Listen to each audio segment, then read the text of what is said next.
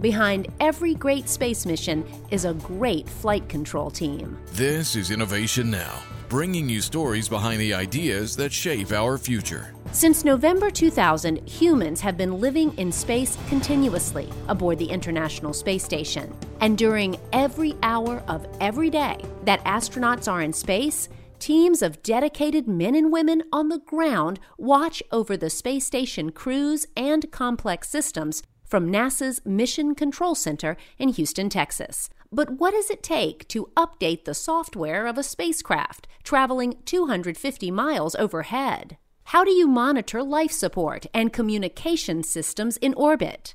Living in space isn't just about the technology, but about the people who believe in teamwork, vigilance, responsibility, and competence. In a new NASA ebook, readers get an inside look at station operations through the eyes of 10 spaceflight directors who have served at the helm of mission control.